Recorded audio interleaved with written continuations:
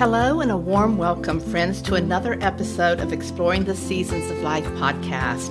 I'm your host, Cindy McMillan, and I hope you're finding inspiration and connection in our new podcast series, Holistic Living, Embracing Wholeness in Everyday Life. And if you happen to be joining us for the first time, our heartfelt welcome to you new friends. Holistic living, it's not just a fancy buzzword. Think of it as returning to the very essence of yourself, your body, mind, heart, and soul.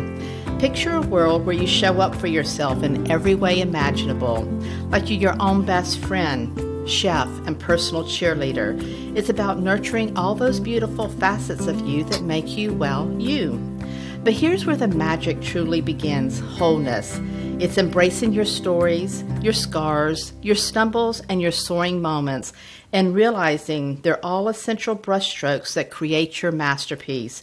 You're not a puzzle with pieces missing. You're a tapestry woven from the threads of your experience. Grab your favorite cozy beverage, find a comfy spot to sit back and relax, because we're about to dive deep into a truly inspiring conversation. So I'm so excited to introduce my guest. Stacy Mitchell has been a life cycle celebrant since 2005, co-creating and officiating meaningful ceremonies across the life cycle based on the beliefs and values of her clients. She is also Reiki master teacher, certified soul alignment advanced practitioner, and soul regression therapist. Her goal is to provide others with the tools and knowledge they need for self-empowerment and self-healing through the weaving together of these offerings. Welcome to the podcast, Stacy. I'm so excited to have you here. Good morning, Cindy. Thank you so much for the invitation. I'm looking forward to this conversation. Yeah, and I wanted to just start off by, you and I have exchanged, several emails. And in one of your emails, you wrote a line that I loved.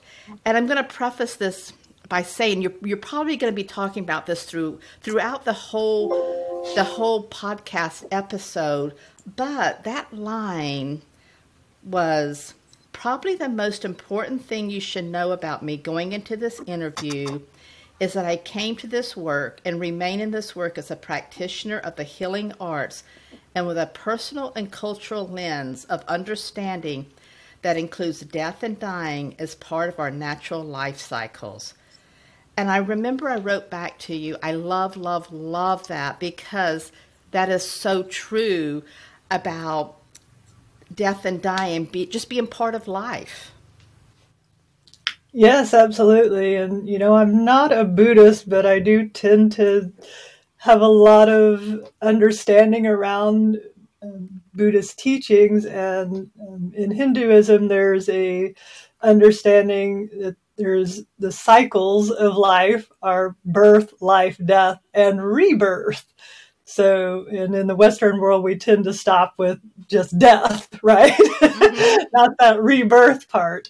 But it's not a full cycle if we don't have that fourth part there where we come back around in the circle. I have sort of Buddhist underpinnings because of my training as a Reiki master, but personally, I have a background in indigenous teaching, specifically my blood, the Cherokee people, and also adopted into the Sikanju Lakota people.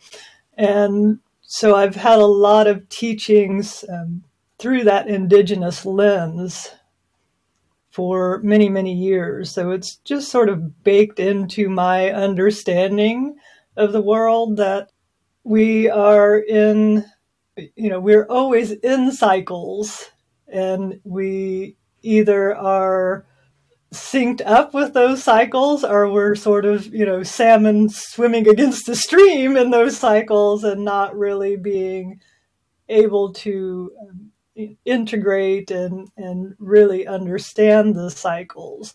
For me, life isn't really about exploring cycles. It's about living into each season and cycle.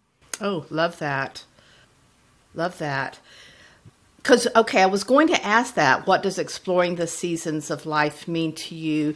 Because that is, the name of the podcast. So I kind of use that as an opening. But I love that you mentioned can you repeat that? Leaning into or living into those cycles or those seasons? Yes, it's really about how we live our daily life, how we interact with the world around us. So yes, exploration is good and it's important, especially for the younger people to really kind of get in and find the juiciness of each cycle and each season. But I think as time goes on, we really begin to understand that we are a part of the cycle. And so we are living the cycle, whatever that cycle that we're in that moment. And really that's the key to integration, I guess, is that ability to just live the cycle rather than peering in from the outside and say, "Oh, what's this? Where's that?" And that sort of thing.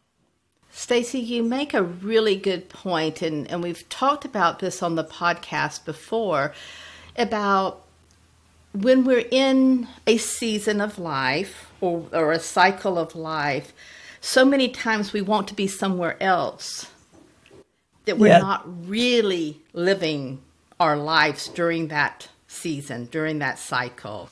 Yes, absolutely. That's an excellent way to look at it. Is we're here to honor the world that we live and die in.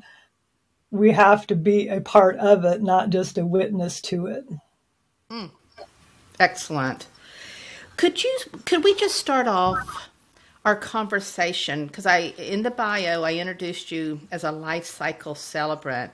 Now, how did you become interested in that particular profession? How much time do we have? This is a long story. Well, I did not plan on becoming a life cycle celebrant. It found me, so in some ways. Where do I start with this? How did I become a life cycle celebrant? Well, in my early 20s, I I do not know why, because I was not seeking it out in any way, shape, or form, but for some reason, people that knew me began to ask me to officiate ceremonies for them, especially ceremonies at the end of life. And being in my sort of mid-20s at that time, I was really taken aback by that and had no background in it at all. I have no idea why I was being, asked in those situations to step into that role. And in my mind, that was something that an elder did, someone who had more seasons of life and more understanding around the seasons of life and how all of these things come together. And so it was a really kind of intimidating. But after about the third time of that, I decided that if that was what Creator wanted of me and that's what people saw in me, then it was up to me to live into that, to really start to understand what that meant. And I was born in Oklahoma, and I was raised mostly in Southwest Missouri. And so it's a very, homogenous area and very Christian-centric. And there was not a lot of room for anything other than what everyone knew in those areas. And so I was really kind of not understanding the whole situation. But because of who I am and my background, people recognize that I was willing and able to appreciate them for who they were and not get bogged down into the dogma and the sort of, the religious role. So I knew that I wanted to, as I was exploring all of this, I wanted to find some kind of training program that took all of those things into account. And I did what everybody else does. I went online and I was just, searching things out, trying to figure out things. And I found the Celebrant Foundation Institute, which is also called the CFNI. I don't know how much time passed, maybe 6 months. I, looked at several different programs. I was, sort of hemming and hawing. Oh, well, do I do this? Do I not do this? And then another one of those moments happened. And I was like, okay, this is ridiculous. I have to do something to find more confidence in my role, in myself. So I realized that the Celebrant offering, the Celebrant CFNI offering was very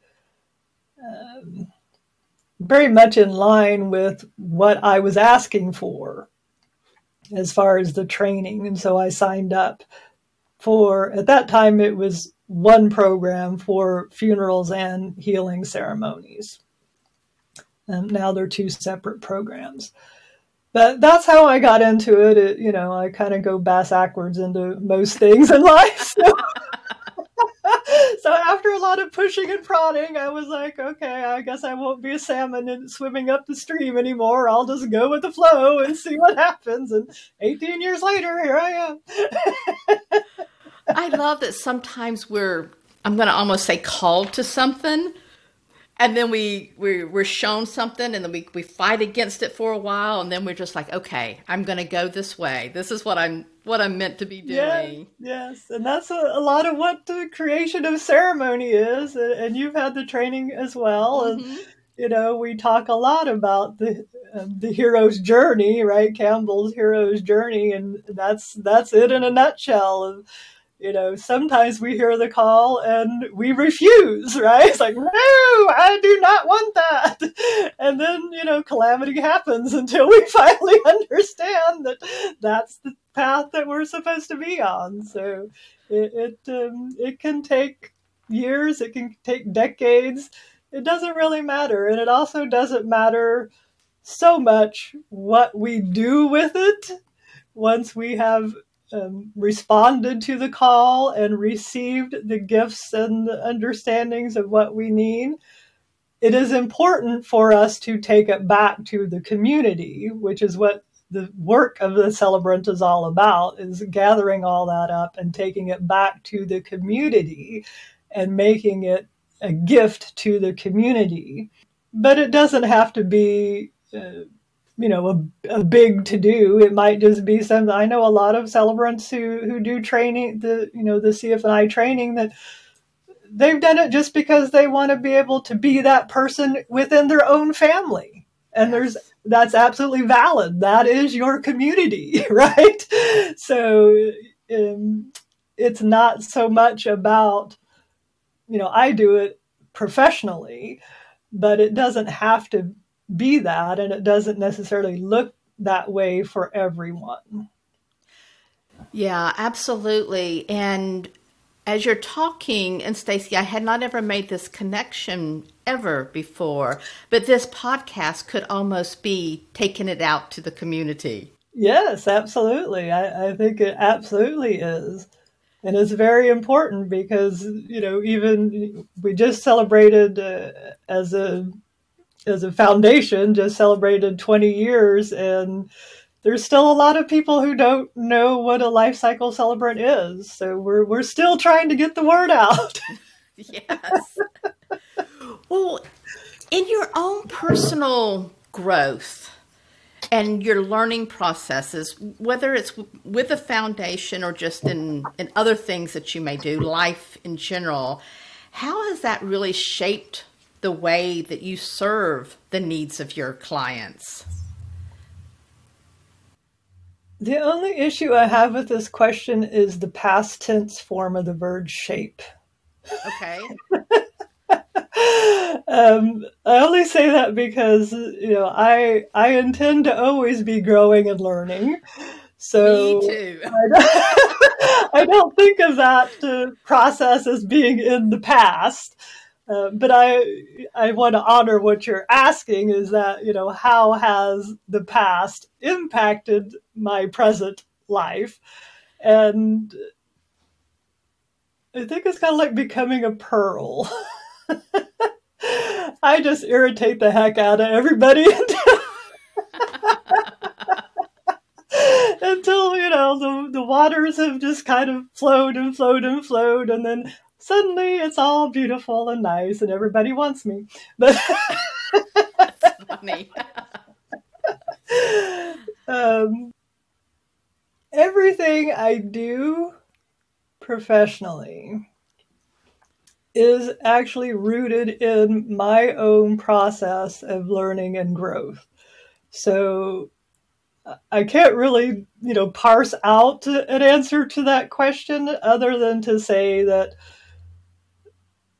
each offering that I have is based in my own experience with whatever the modality may be, whether it's celebrant work or soul regression work, or Reiki, whatever.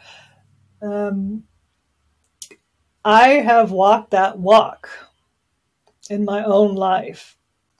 And I have found those things to be the most helpful for me. Other people's mileage may differ, and that's perfectly fine. That's why we have such a diverse experience of the world that, there is something for everyone. So I know that the people who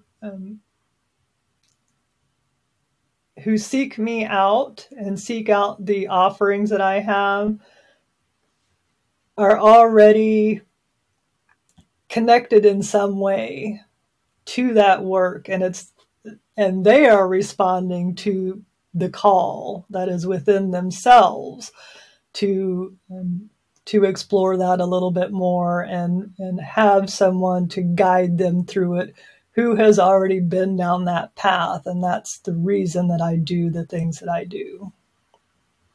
I love that, Stacy.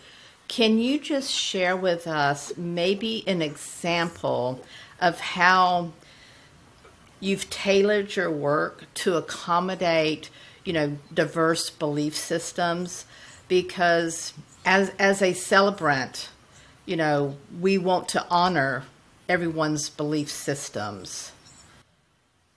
Yes, absolutely. This is going to be a long answer. I'll just warn you right now.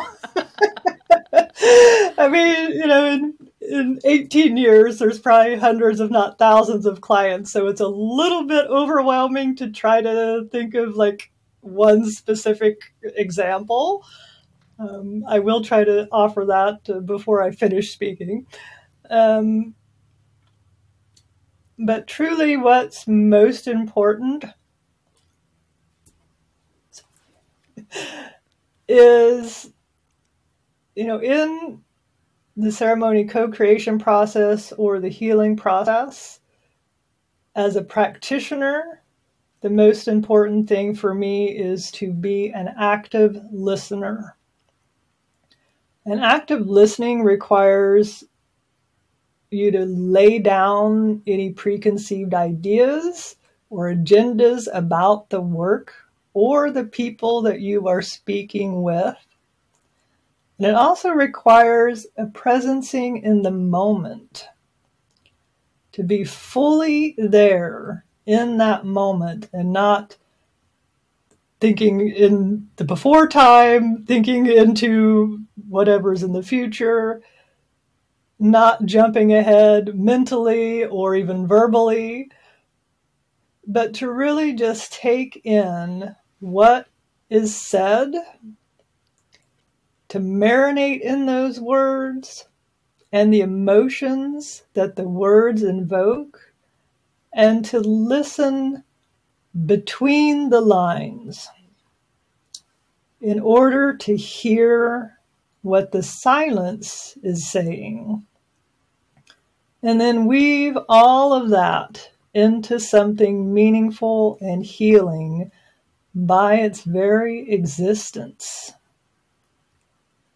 So I don't feel like I accommodate people, and I'm using air quotes, accommodate people, because I am accepting people exactly as they are, exactly who they are. So I guess for me, there's like a difference there in the semantics, right? I would rather say, how do you work to accept diverse belief systems rather than accommodate, because accommodate sort of sets up this ideal that one way is the right way and one way is just, oh, that person is doing it this way. So everyone is accepted as who they are. And for me, I do a lot of different styles of ceremonies, as you know, but I have my main focus still in funeral and memorial work. So for me, also, that acceptance is especially important when dealing with a decedent, because at that point, I am, as the officiant, the only authority on their voice, because they can no longer speak for themselves. So I think what you're asking me is for an example of how to balance different belief systems. And that can be tricky, as you well know.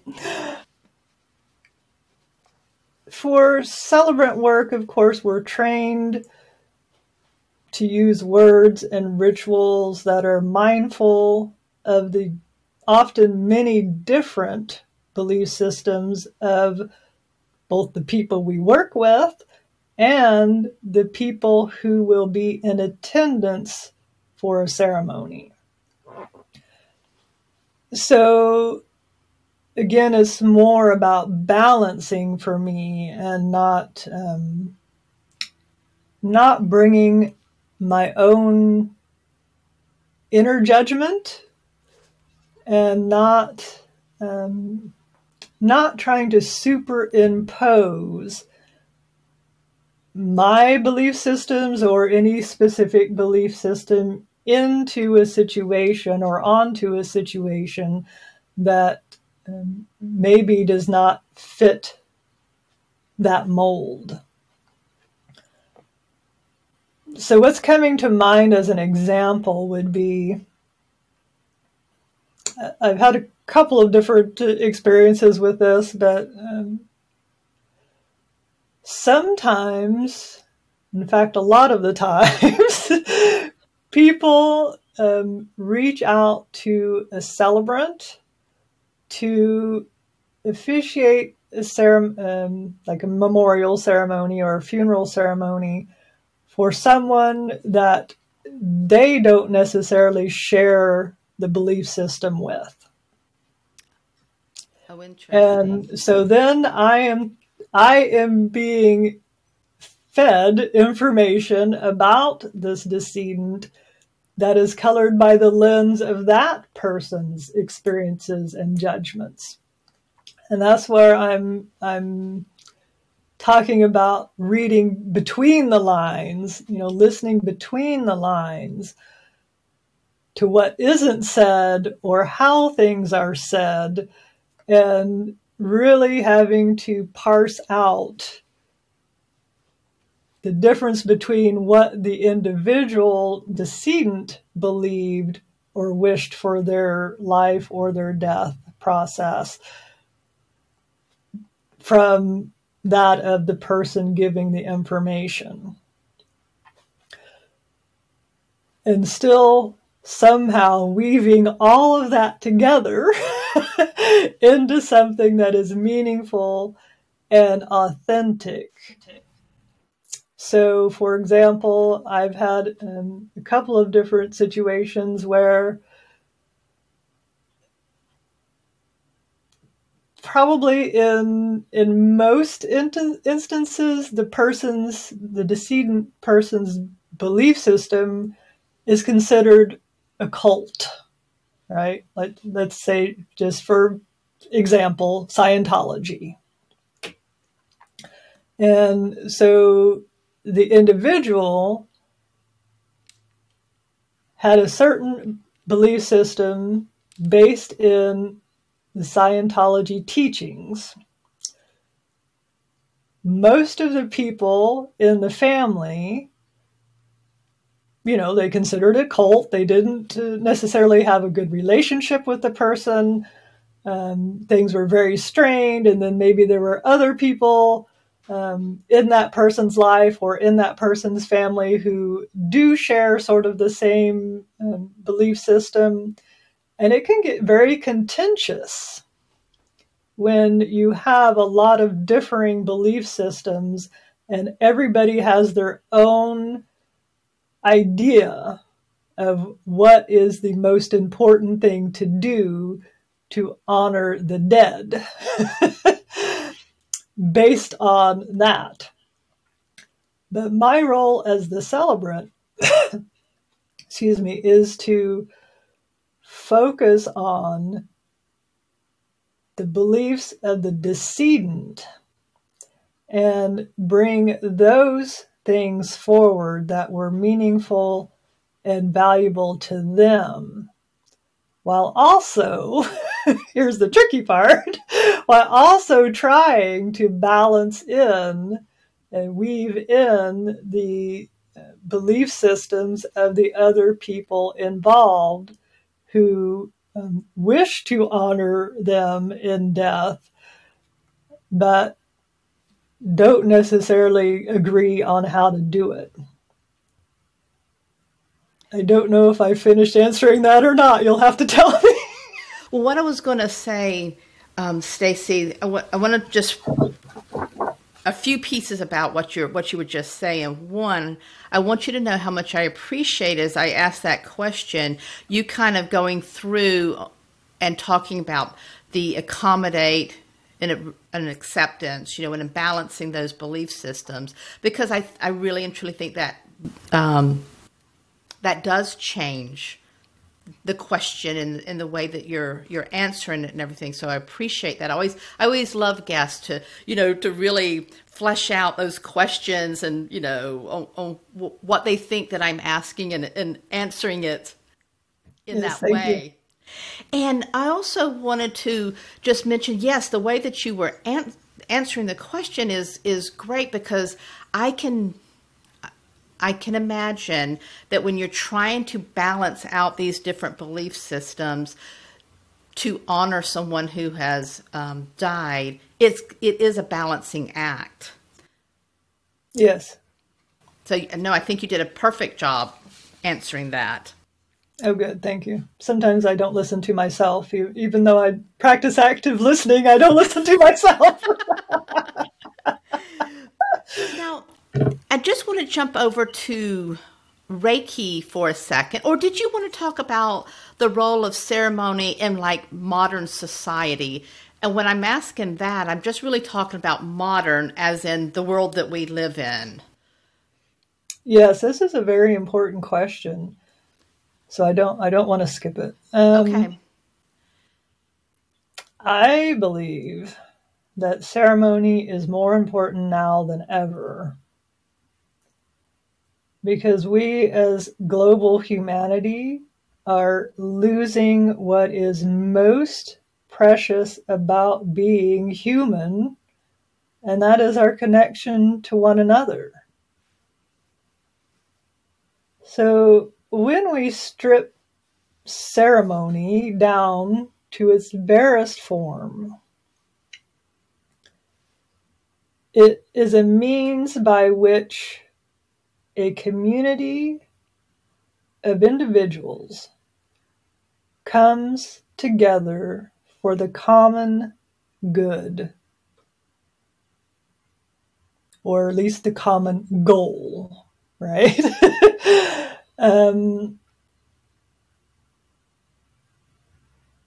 When we do not feel in our bones that deep connection to one another and a desire for the common good, then society begins to break down, and the divisions and polarities of thought, like we are seeing now, take root. And it's very hard to establish or to reestablish a commitment to honoring life and the diversity that exists in life when we get to that point. So the experience of ceremony is integral to reestablishing our commitment to loving and protecting each other and the earth. And when I talk about ceremony, understand that I'm talking about an experience of a moment that is truly felt in the marrow, not just, rote ritual or dogmatic ways of moving through a ceremony, which is what most people, especially in the Western world, are familiar with. But if we are truly in a moment, there's a cohesiveness that happens when we're all feeling deep inside of us. And that feeling can remind us of our own place within community. I had company last night, and they just got back from Dubai.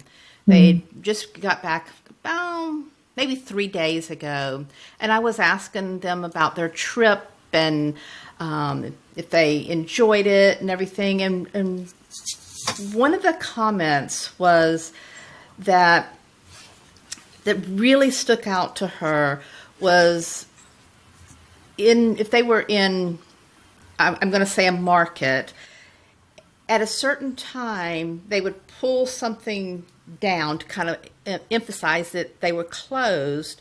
And she noticed that people were praying together and eating together in community. And she said that just made such an impact on her. Mm-hmm. Yeah. I think in the West, we've lost so much about community, and food is a big part of that, right? Yes. Understanding. I don't mean to get off track here, but I've become fascinated recently, probably because of the writer's strike, with all of these food shows on, different streaming services and things that you can access that are based on experiencing culture through the food that is presented. And it's really fascinating because we really begin to understand the connection between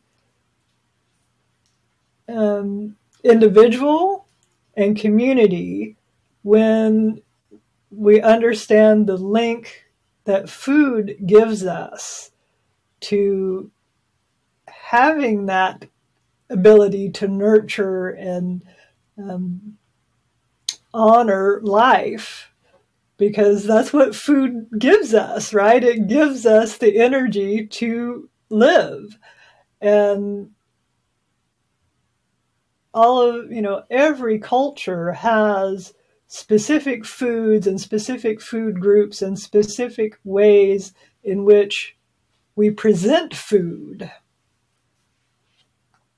And it can really be eye-opening to see, like your friend, to see how other cultures treat food and treat the sharing of food. And, I'm sure you're aware that even in the West, sharing food after a ceremony, especially a funeral, is like one of the most important parts of the experience. So it's not just what happens within the ceremony itself, but that moment of breaking bread together, that moment of being in community and feeding each other and feeding, in some circles would be called feeding the soul, right? Having a deeper connection to the food and the meaning behind the food in that moment. And Stacy, and I'm going off on another direction. Sorry, that was my fault. No, but I just watched a documentary on the blue zones, and they were talking and going to these places where people live to be 100+ years old, and food and community is one of the things that they found in all these different locations. So imagine community and food is so important. And those things too are part of ceremony. A lot of like the actual, the process of ceremony. I do a lot of rituals around sharing food and libation and, things like that. So it's definitely a key ingredient. Yes. Well, I'm going to jump over to Reiki now, because I don't think many people are familiar with Reiki. And can you share what Reiki is and how it plays a role in your work as a life cycle celebrant? Are there really still people who don't know what Reiki is? I don't think people, they may have heard about it, and it's something out there that they've heard about, but they've never really, or at least into some of the people that I've been talking to, they don't really know what it is. Well, I've been practicing it for a couple of decades now, and I don't know what it is either.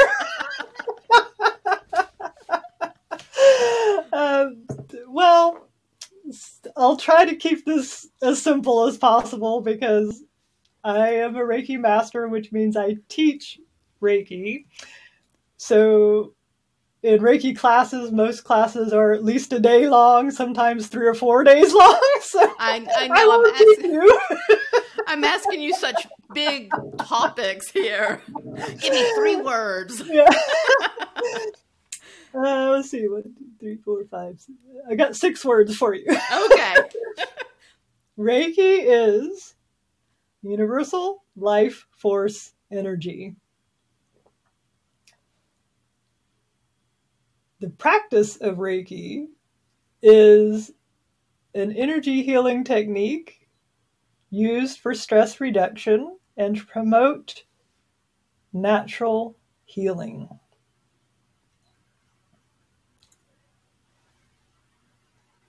Now I'm going to segue just a moment and give my little disclaimer spiel.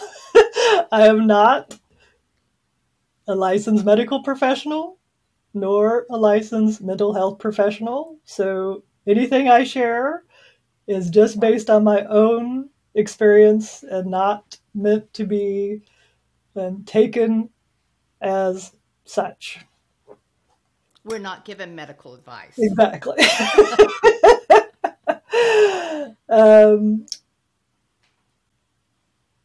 So the modern form of Reiki originated in the early 1900s in Japan, which interestingly enough also has underpinnings of Tendai Buddhism and the samurai code.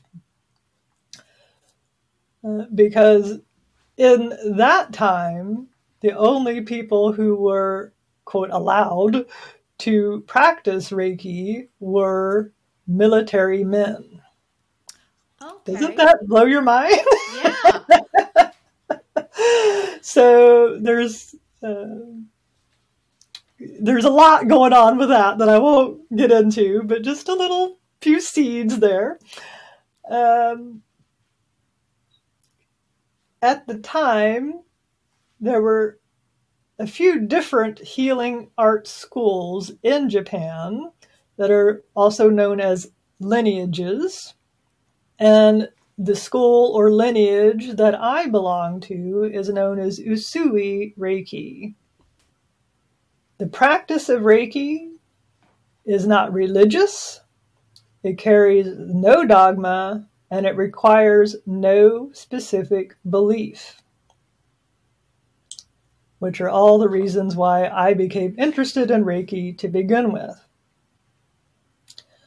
But I also have found personally that the practice of Reiki will strengthen and deepen whatever spiritual or religious path you are walking in a good way, and or it will set your feet on the path that is right for you in all cases.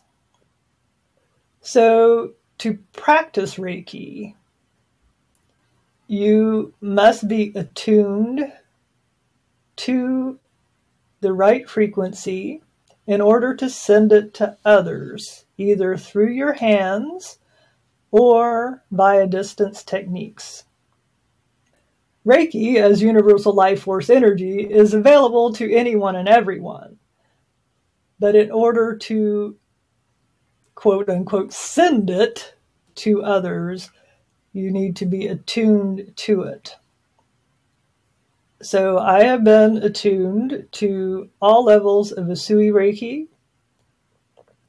I've also been attuned to the highest level of Karuna Reiki, which is also known as the Reiki of Compassionate Action, and to a newer stream of Reiki, which is called Holy Fire. And I use all of these for myself, first and foremost, because Reiki is a self-healing practice. So that is the whole reason behind becoming attuned, is to work on whatever healing you need for yourself. It's a way for you to come back into alignment within yourself, mind, body, and spirit. And I also use it now to teach others about Reiki and how to utilize Reiki for themselves, the students. As to your question about the role that Reiki plays in my work as a life cycle celebrant, to be honest, I did not publicly integrate the healing work that I do and my celebrant work for probably close to a decade. Some of that was simply because, again, I was in Southwest Missouri and there wasn't a lot of call for that kind of thing. You're probably aware of this, but Missouri is considered the buckle of the Bible Belt. So there's a lot going on there with the major Christian churches. It is the seat of the Baptist Convention and a couple of others, I think. So not a lot of people there still, even to this day, know what Reiki is. It is really, again, one of those universal, the universe stepping in kind of things. I didn't know what Reiki was the first time I took a class in it. I had no clue what it was. Mm-hmm. I was only there because I was a +1 for someone. So I think because of that sort of entrance into the practice of Reiki, I was very hesitant for a long time to sort of bring it out in the light and, be like, hey, this is me, here's what I do. So it's really only been since I moved to California in 2010, and slowly I have become more accustomed to talking openly about the different work that I do and how these things can benefit people on their own journey.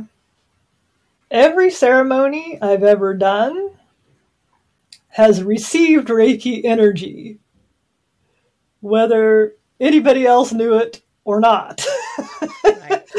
So for me, it's more about my own practice of Reiki and allowing that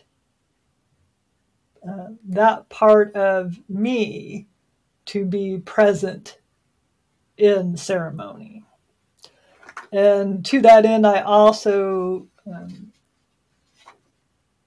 always send Reiki to my voice and to the words that will be spoken.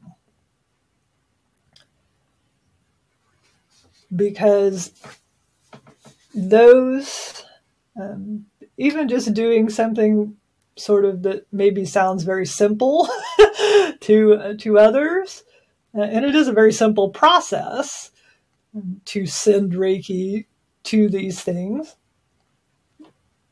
but the commitment and the intention that is held within that practice can open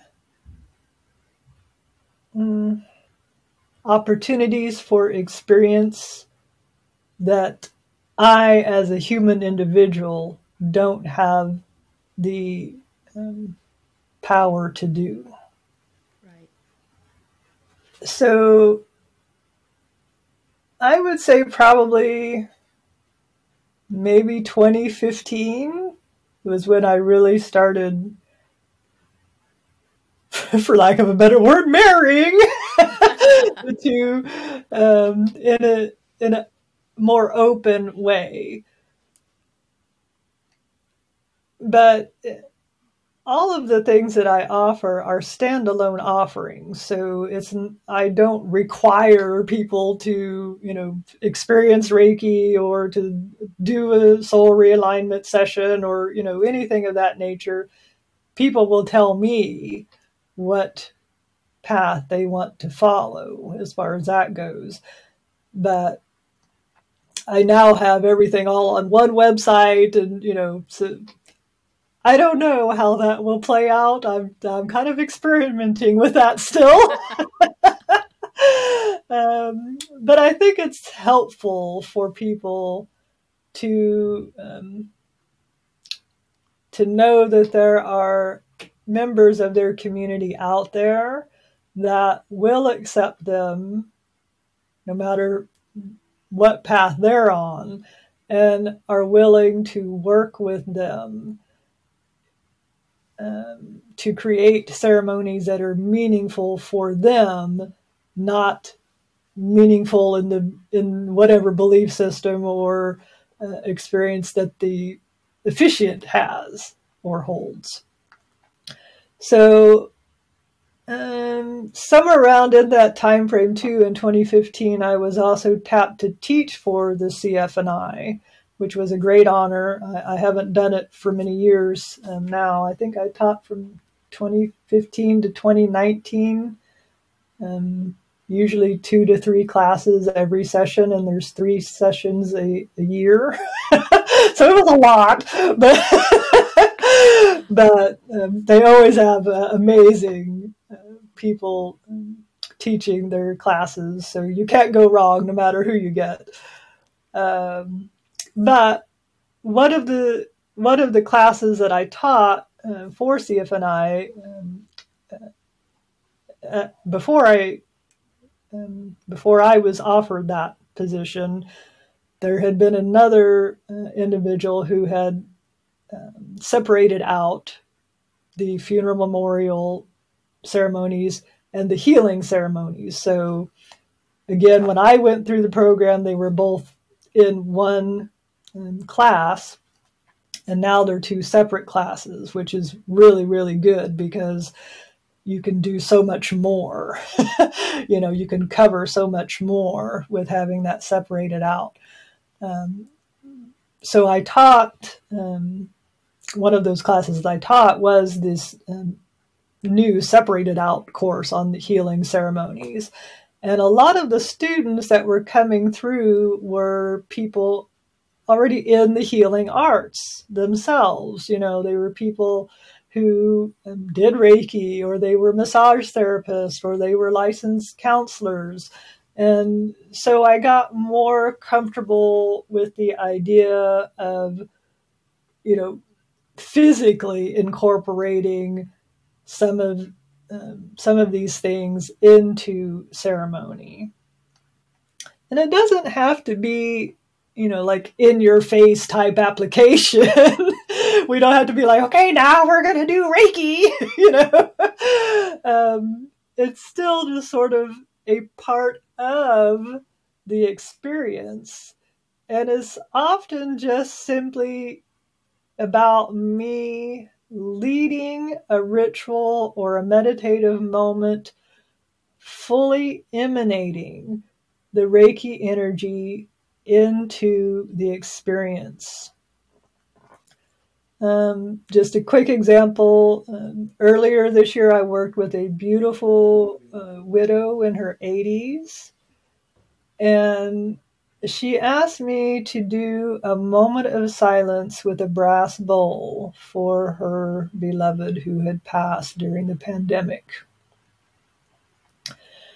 And so I did what she asked, and as I did it, I was also sending Reiki energy to the higher selves of all involved to be accepted or rejected as desired, and sending Reiki energy through the sound of the bowl itself.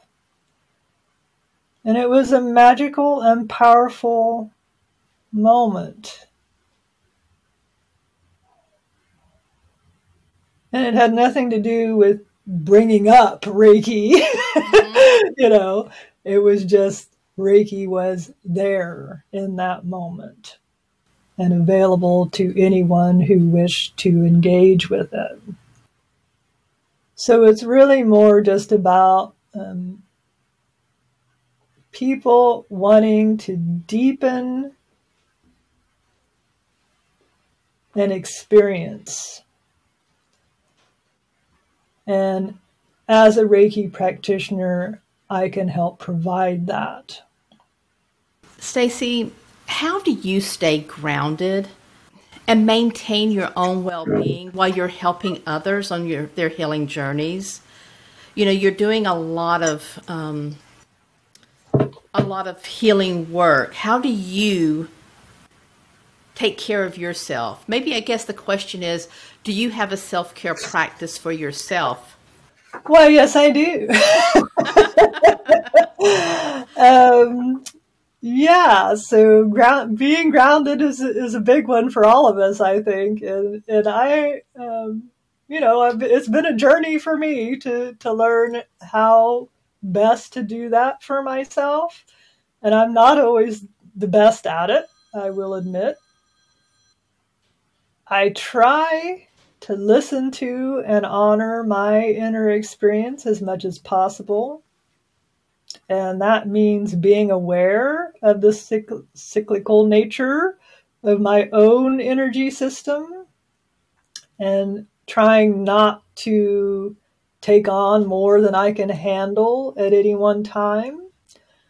And, that's easier said than done most of the time, especially when, like us, we're entrepreneurial women and we've talked about this in email. We're wearing all the hats. We're doing all the things. And it can get exhausting really fast and overwhelming. So I have to be really cognizant of my calendar and try to take into account the ebbs and flows of my energy system. And I have made mistakes around that a lot of times. So live and learn, right?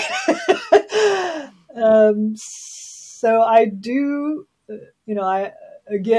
everything that I offer are modalities that have helped me personally.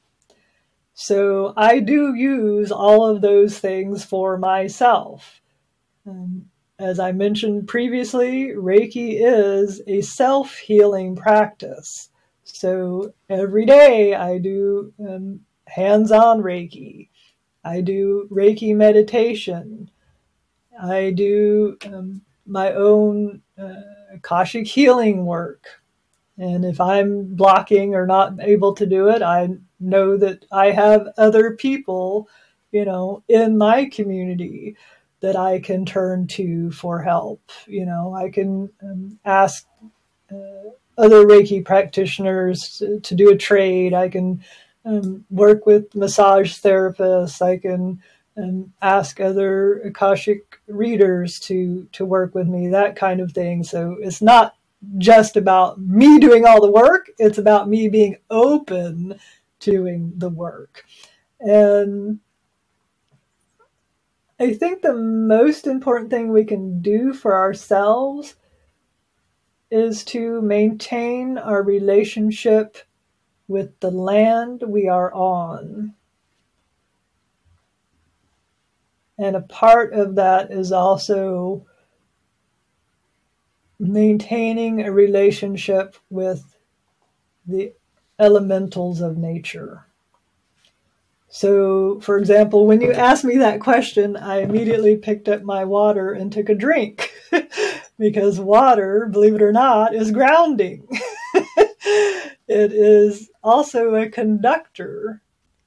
So it is a way for us to immediately come into ourselves and to help, lube, to grease the wheels, so to speak, and get things moving. So I take a lot of walks. I try to walk at least, 2 or 3 times a week, just in nature, whether it's in wooded area or on the beach. Just do whatever you can wherever you are to connect with nature. Walk outside and touch a tree. You don't have to be a weird, huggy person to, hug all the trees. You can if you want. That's beautiful. But, you don't have to make it anything other than I am touching something living that is totally connected to the earth. And by touching that tree, I too can become more connected to the earth. Witness a bird song. Sit and listen to the conversations that happen all around you that are not from the human voice. Be aware of the slap of the whale's tail on the water and what that's communicating. All of these things can remind us of our connection to universal life and help us stay grounded in our own breath as we move through the world. I got a little existential there, but hopefully you get the idea. Oh my gosh, that was beautiful. Especially when you talked about the slap of the whale's tail, because I'm going to on an Alaskan cruise next year. It's something I've wanted to do, and on the top of that list is I want to see whales. You will be changed. Yes, it's a beautiful experience. So, Stacy, everything that you've just talked about that you do personally, I think is going to resonate with so many people because the way you talked about it, they can do it too. Do you know what I'm saying? There's simple things that they can do too. Exactly. And that's what I always tell people is like, this is not rocket science. You know, it's life. Right. It is our own experience and we can own it. I know we're running out of time, and I appreciate honestly, all your wisdom that you've been sharing and everything. I was going to ask you, do you have a favorite quote? And if you do, why is it your favorite? Oh, I do. It was not even a contest. So, my favorite quote of all time has got to be, of course, Rumi. Everybody loves Rumi, I think. Rumi was a 13th century Persian mystic and poet. And of the many, many beautiful sayings that you can pull from Rumi, my favorite is, you are not a drop in the ocean. You are the entire ocean in a drop. Beautiful. Beautiful. How can people find you? How can they work with you? Well, that's not necessarily the same thing, but they can find me on the web is the easiest thing to do. I have two websites, actually. My main website is honoryourvoice.com, and you find all the things there, and also my, contact and all of that. And I also started this year a separate website that is honoryourvoice.thinkific.com, and that is strictly for online classes and experiences that I have created. Everything right now that I have up is based on using soul regression and energy healing work as standalone experiences. At some point, I may offer Reiki classes through that portal as well. I haven't decided on that. And do you have a social media account? I can't remember. I have a love-hate relationship with social media in general, so I think at this juncture, I'm not going to talk about social media. Okay. All right. No, that's perfect. I just wanted to make sure that I had everything in the No, show that's fine. notes that you wanted. And Stacy, we have not even talked about some of your other healing modalities, and I would love to have you back on to talk about those, because I know one of them was the Soul Realignment Advanced Practitioner, but do you also do human design? I'm trying to remember. No. Okay, all right.